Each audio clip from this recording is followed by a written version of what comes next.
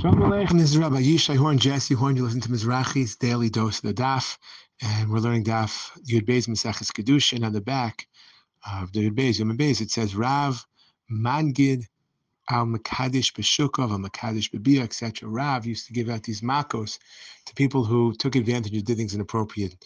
You did Kiddushin with Bia, even though for the Torah it's okay to do Kiddushin with Bia. But Rav didn't like it. He would give you makos for doing that. Instead, you should use Kesef or Shtar.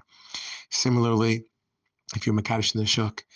And this idea of Malkus Mardus is a big discussion in the Mefarshim, the Yeshivat Hakotel. Is it the same thing as Makos, just on a Derabanan level, or is it like fundamentally different?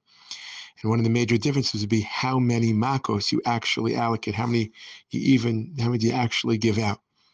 Some suggest just like the Torah gives out 40 Makos, which is really 9, so too, this is also the exact same thing.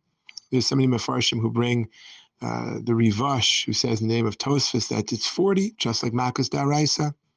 Others highlight, it's a different number, in which case it's not really the same. It's similar that they're Makos, but they're not really the same thing, and it's highlighted by the different number you give. Some say you get, instead of 40, which is really 39, you give 13. There's a Magen Avraham who quotes a Mahari, which is a third.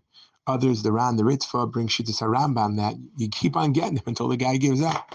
And that highlights the clearest difference. It's not just a difference of number. There's not even a set number. And more than that, the goal is not to punish the person, to prevent this from happening. You keep on giving the guy maks until he stops. In any event, there are 3 different shittas that we've mentioned about what Malkus Mardus is and how Chazal's ability to add on to what the Torah does in terms of punishments. Have a wonderful day. All the best.